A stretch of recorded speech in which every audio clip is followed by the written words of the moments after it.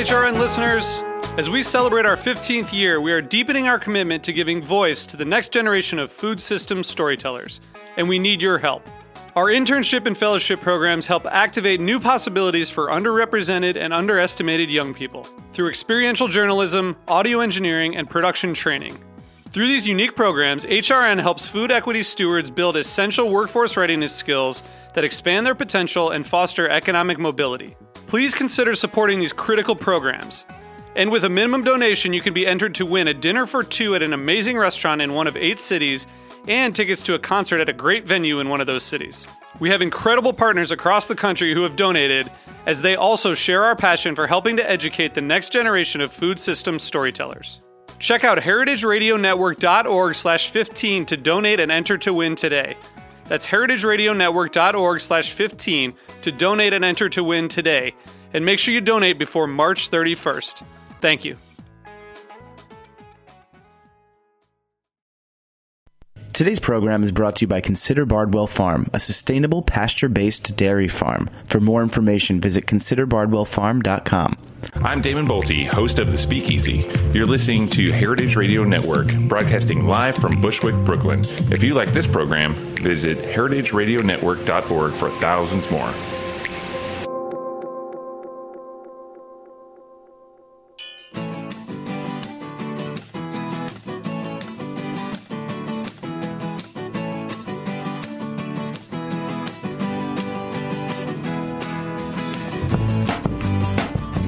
Good morning. You're listening to In the Drink on heritageradionetwork.org. I am your host, Joe Campanale, and when I am not hosting In the Drink, you can find me at one of our restaurants, Del Anima, L'Artusi, L'Apicio, or Anfora Wine Bar.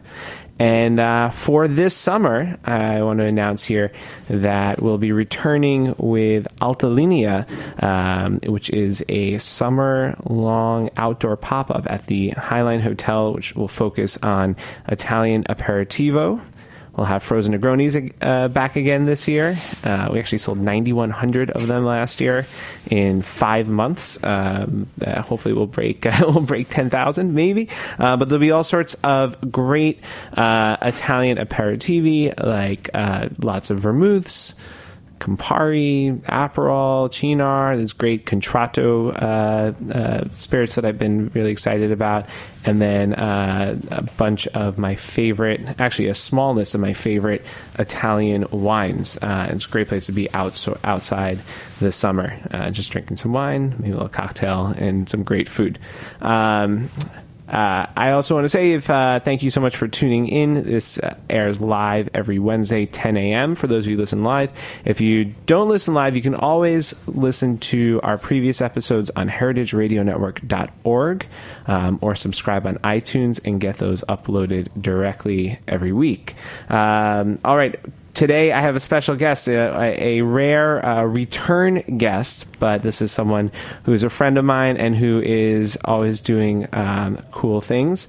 We have Alice Feiring in the studio. Alice is a wine journalist based here in New York. She's written several books previously, including Naked Wine, Letting Grapes Do What Comes Naturally, and The Battle for Wine and Love, or How I Saved the World from Parkerization. But today we are going to talk about her new book, For the Love of Wine, My Odyssey Through the World's Most Ancient Wine Culture. Welcome to the studio, Alice. Thanks. It's great to be here and see you. I've also missed you. You also do the Feiring Line, which is your website, and you contribute to multiple publications. What else are you working on? Well, actually, it's I've been focusing mostly on the newsletter. There's the Feiring Line blog, and then there's the Feiring Line newsletter, which is a paid subscription newsletter that comes out 7 to 8 times a year. A little short 9-pager that's dense with all sorts of things that if you're into natural wine, you need to know.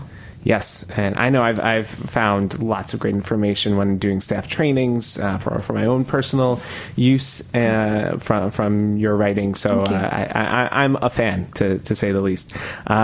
This current book that you're releasing now, I think it's maybe fair to say that it's based on Georgian wine, and your first experience in Georgia we kind of shared together. We had a really fun trip back in 2011 to the country of Georgia for their first annual Qvevri Symposium. Right, and there is indeed a chapter about that entry into the country, though I did leave out how I almost killed you because I was terrified we were going to miss the plane. Would have been my fault, but we made it. We made it. It was like, miraculously. Actually, I should have put that in the book because, there are a lot of things that if it's meant to be, it's meant to be. And there was no way we weren't going to be in Georgia. There was just no way that wasn't going to happen. And so I should have just allowed myself to relax into it and accept we were going to be there. Right. Yeah, I was running. It was really fun. I was running pretty late. The gods are with us.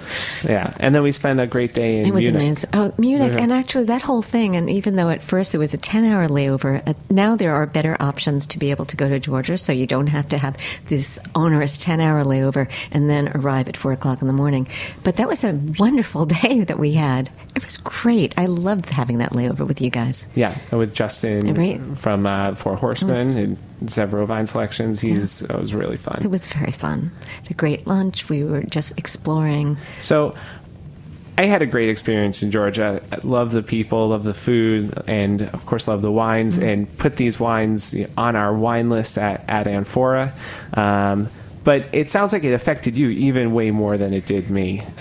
You've been back many times and written this book about it. What was it? What spoke to you so much about that trip? Well, in a way, the wine spoke to me before I ever got there. From the first taste of, and it was Carrie Smith, who, when my first book was released in 2008, brought me a Kisi from Vino Terra, and I was very intrigued then. But what was it? It just all seemed so familiar. It just seemed like, besides loving the wine, being crazy about the food, I just felt I was someplace as exotic as Fez, but without the donkeys. And there was something about the people that just almost seemed like walking prophets. They're unedited. The Georgian nature is extremely emotional. And I think that it's one of the few places in the world that I don't feel like I'm too emotional because everybody else outdoes me. So I feel sane there. Maybe that's it. That I just had to go back and feel sanity once more.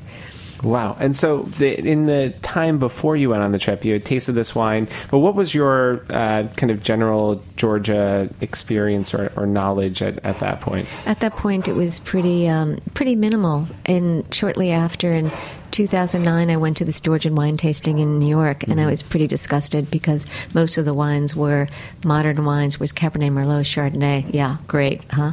There are 525 plus indigenous wine grapes in this country, and they're showing me Chardonnay. I was like, okay, this country's done for. Then it was Chris Terrell who sent over some pheasant's tears. They did not travel well, but there was something there. It was an emotional wine. Then I think... And that had to be one of the first vintages of Pheasant's Tears as well. And I think those wines have continued to get better and better every year. Better and better. And I have to say the last two vintages are knockouts. They're really beautiful. Yeah. We don't have the most recent in this country yet. They're fabulous. But the thing that really connected to me was this almost religious feeling about the naturalness of wine. And given how I've spent the past 16 years of writing almost exclusively about natural wine, and now that obviously natural wine is everywhere, we don't even really call it natural wine anymore. It's just good wine. But here was a country that they were on the border of, there were all these people making wine naturally, just because that is the way they do it. And they were on the precipice.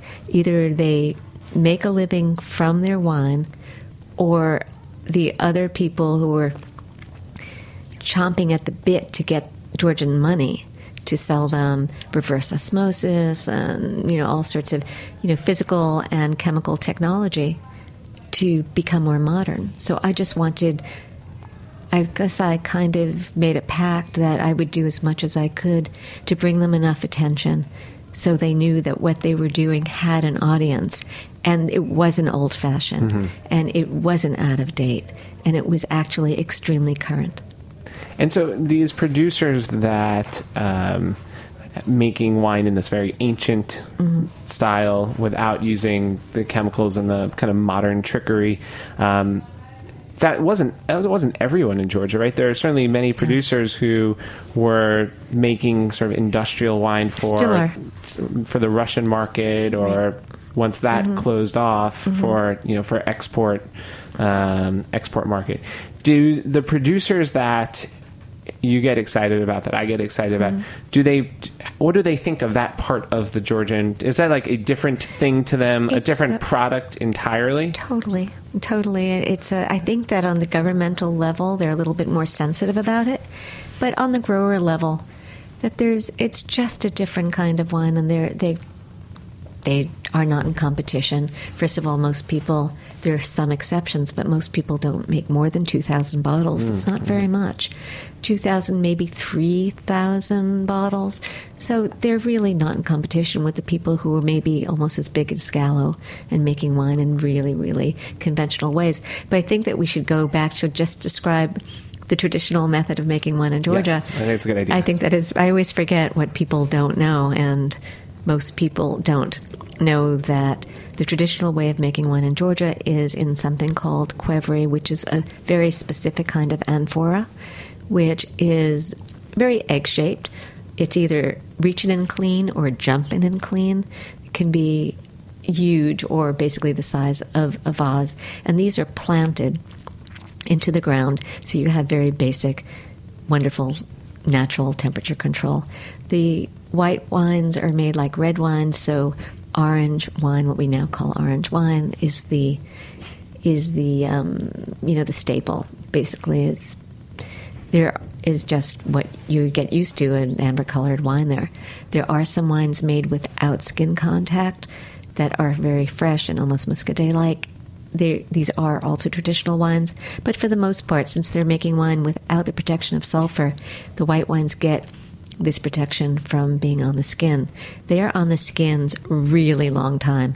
So conventional winemaking, you just press the wine off the skin very quickly and start fermenting it. Here, you crush the grapes. A lot of times they stomp it in a hollowed-out log. It flows into the qvevri. They get the fermentation going, stops fermenting. They seal up the qvevri with a clay lid. And it stays there between 4 and 8 months with the skins. That's a long time. That's longer than any red wine is made, exactly. And much longer than these producers in Western Europe who are making skin macerated white wines. So they're usually 1 week to 1 month, right? Right, and then often they come out of the amphora, whatever, the tinaja, and then they put them into oak or concrete. But these go directly from the qvevri when they're ready to be bottled into the bottle, and a lot of the times they're hand bottled. So interesting. And we were joking when we were there about how funny it is that there's this first annual qvevri convention, just based on the sheer history, the length of time that they've been making wine.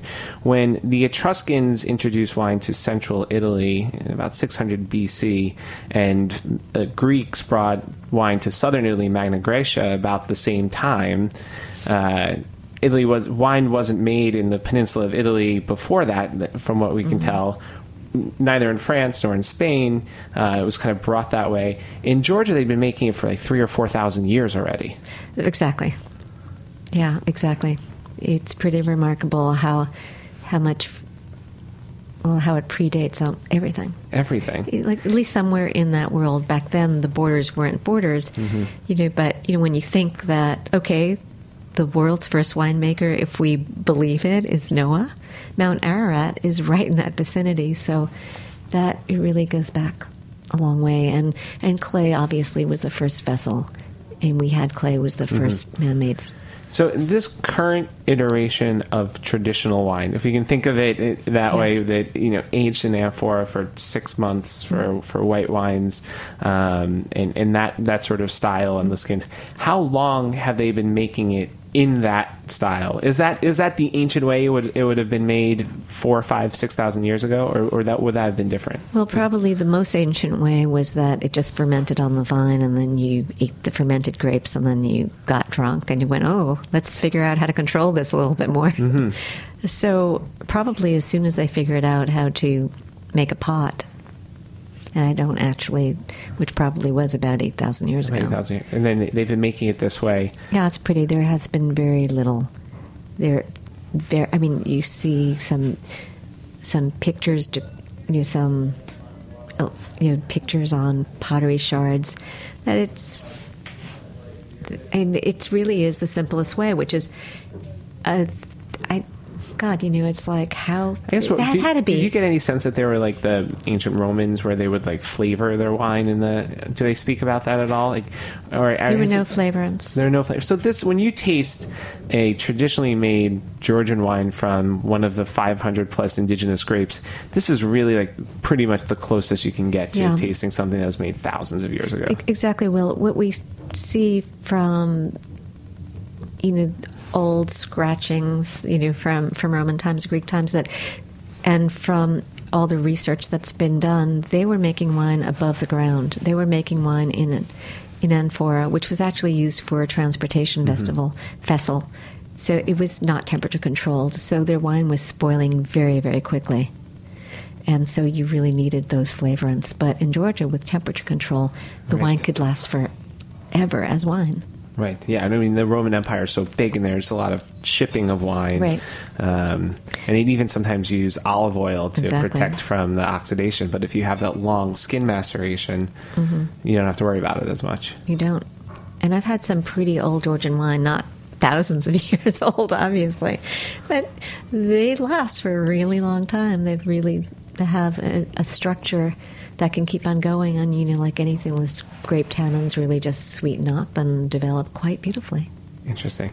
I have to think they're healthier too, not just in the less chemicals, but you're getting that antioxidant property from the skin. Right. At least that's what I tell myself when I'm drinking Georgian. Okay, on that note, we're going to take just a quick break. We'll be back more with Alice Feiring and For the Love of Wine, her story about the amazing wines of the country of Georgia, just after this.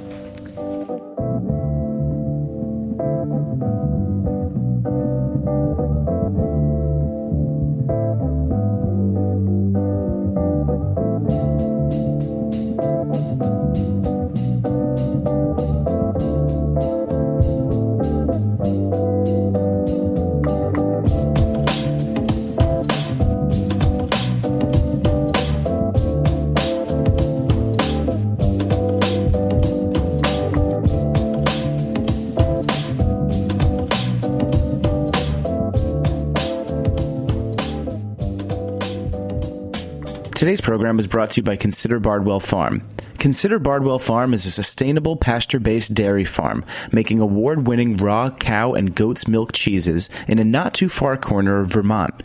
For Consider Bardwell, sustainability means caring for the land, raising their animals well, reducing waste, and helping their community, all in the name of happy animals and people and delicious cheeses.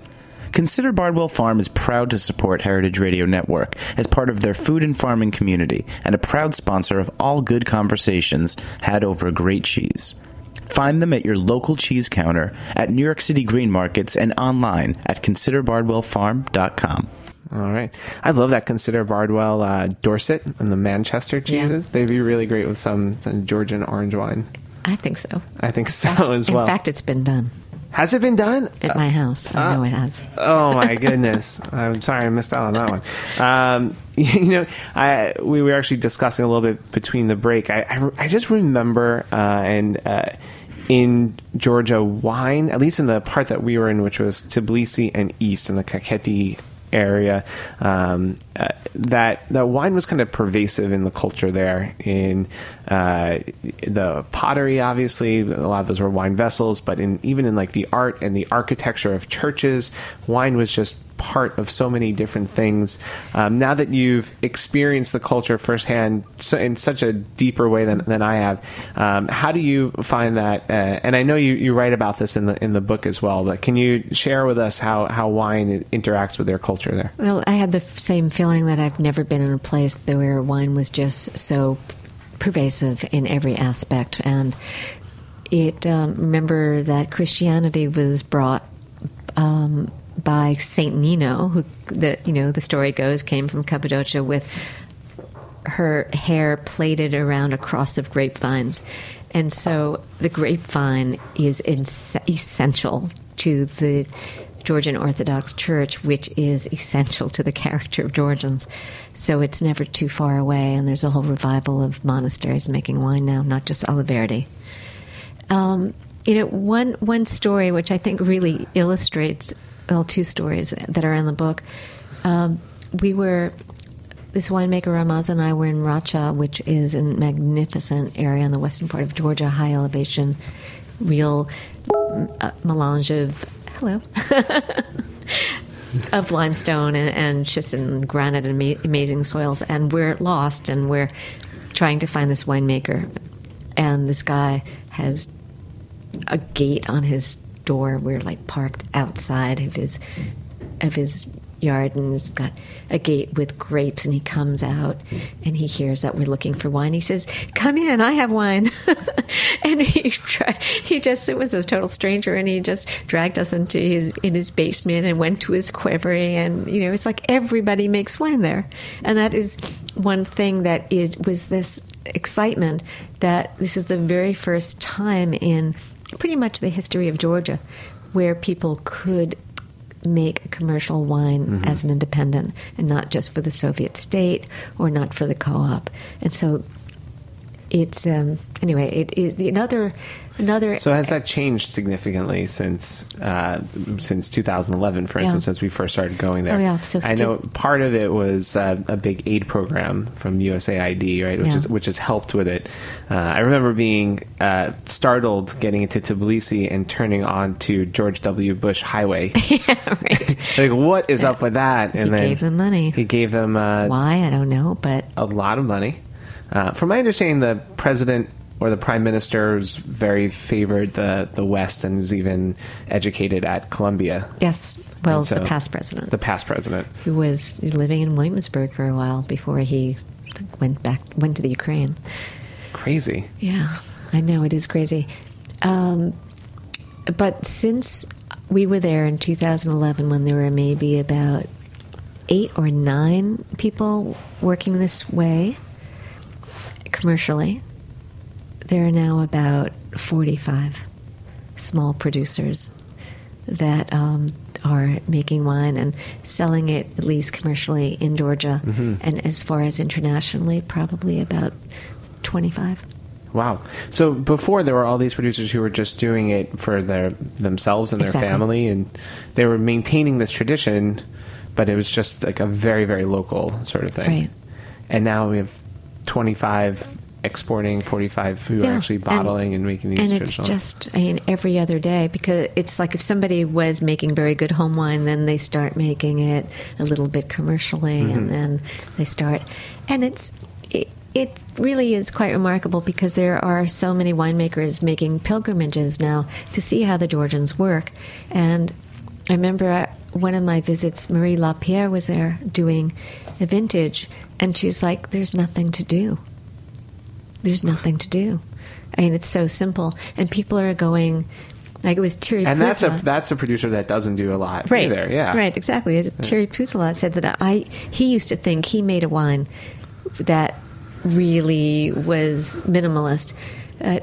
People are understanding really what it means to make a wine without ego involvement, which is quite extraordinary. There is a tremendous passion. So in Misketi, which is, well, these are words that don't mean anything, near Ajara, which is down near the Turkish border, winemaking had been virtually almost wiped out in the 1400s. And say the 1400s? Yeah, the 1400s. I was in some sort of time warp there.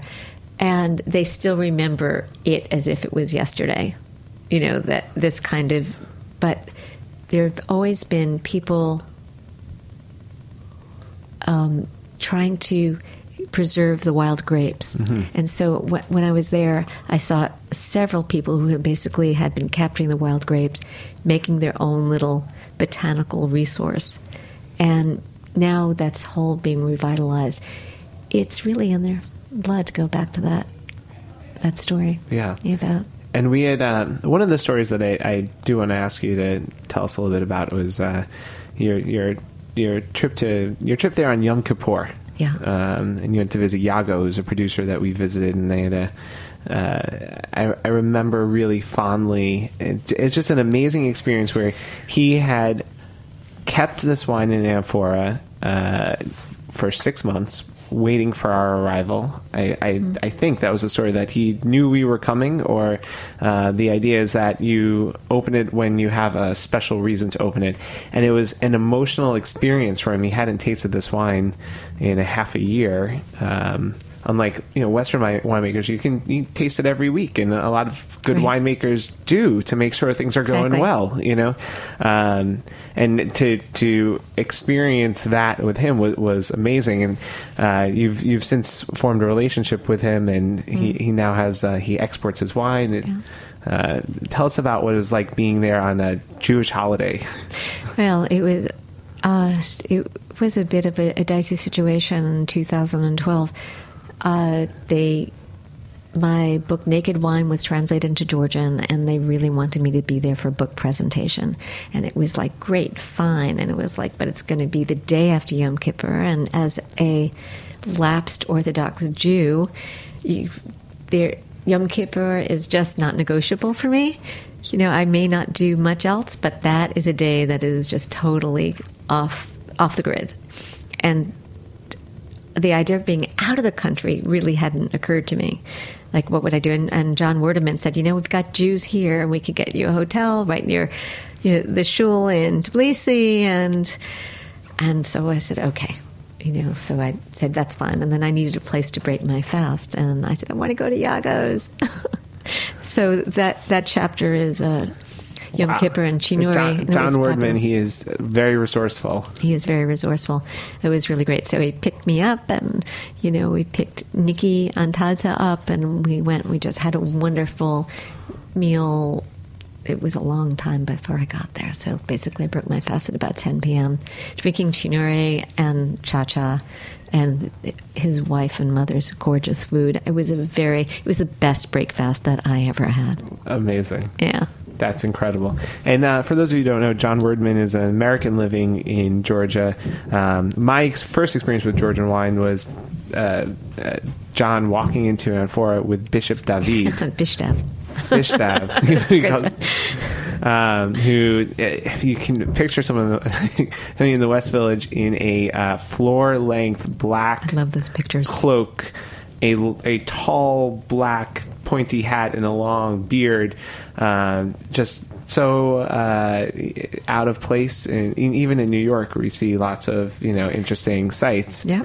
And that experience, and John, it's American who's fallen in love with the culture and has moved there and has created quite a great life for himself there. Mm-hmm. Pretty amazing. Has John been someone who's been instrumental in helping you? Well, John has been a kind of driving force behind this book, because he was the one who got Naked Wine translated, very much for the same reason. He wanted the winemakers who are making wine in Georgia to know that they were part of something bigger.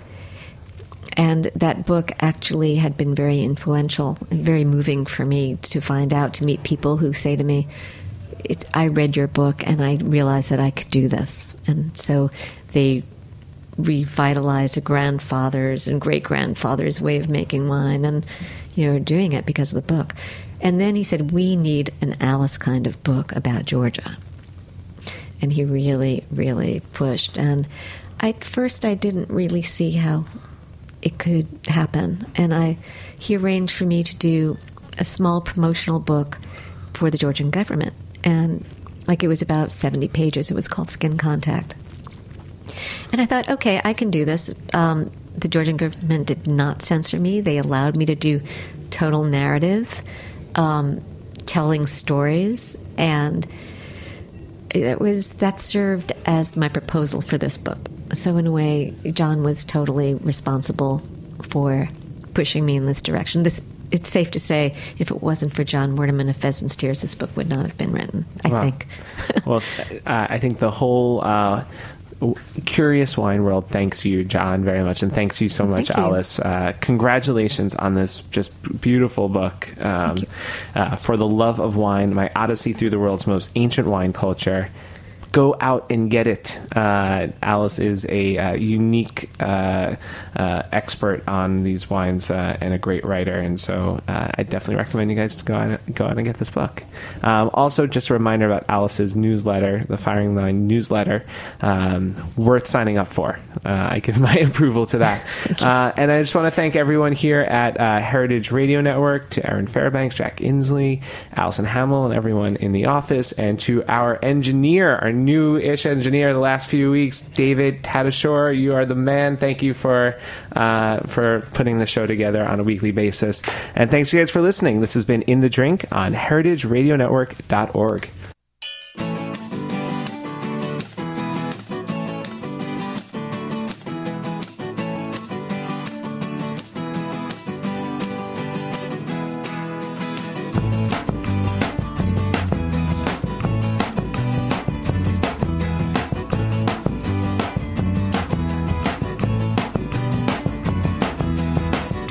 Thanks for listening to this program on heritageradionetwork.org. You can find all of our archived programs on our website or as podcasts in the iTunes Store by searching Heritage Radio Network. You can like us on Facebook and follow us on Twitter at @heritage_radio. You can email us questions at any time at info@heritageradionetwork.org. Heritage Radio Network is a nonprofit organization. To donate and become a member, visit our website today. Thanks for listening.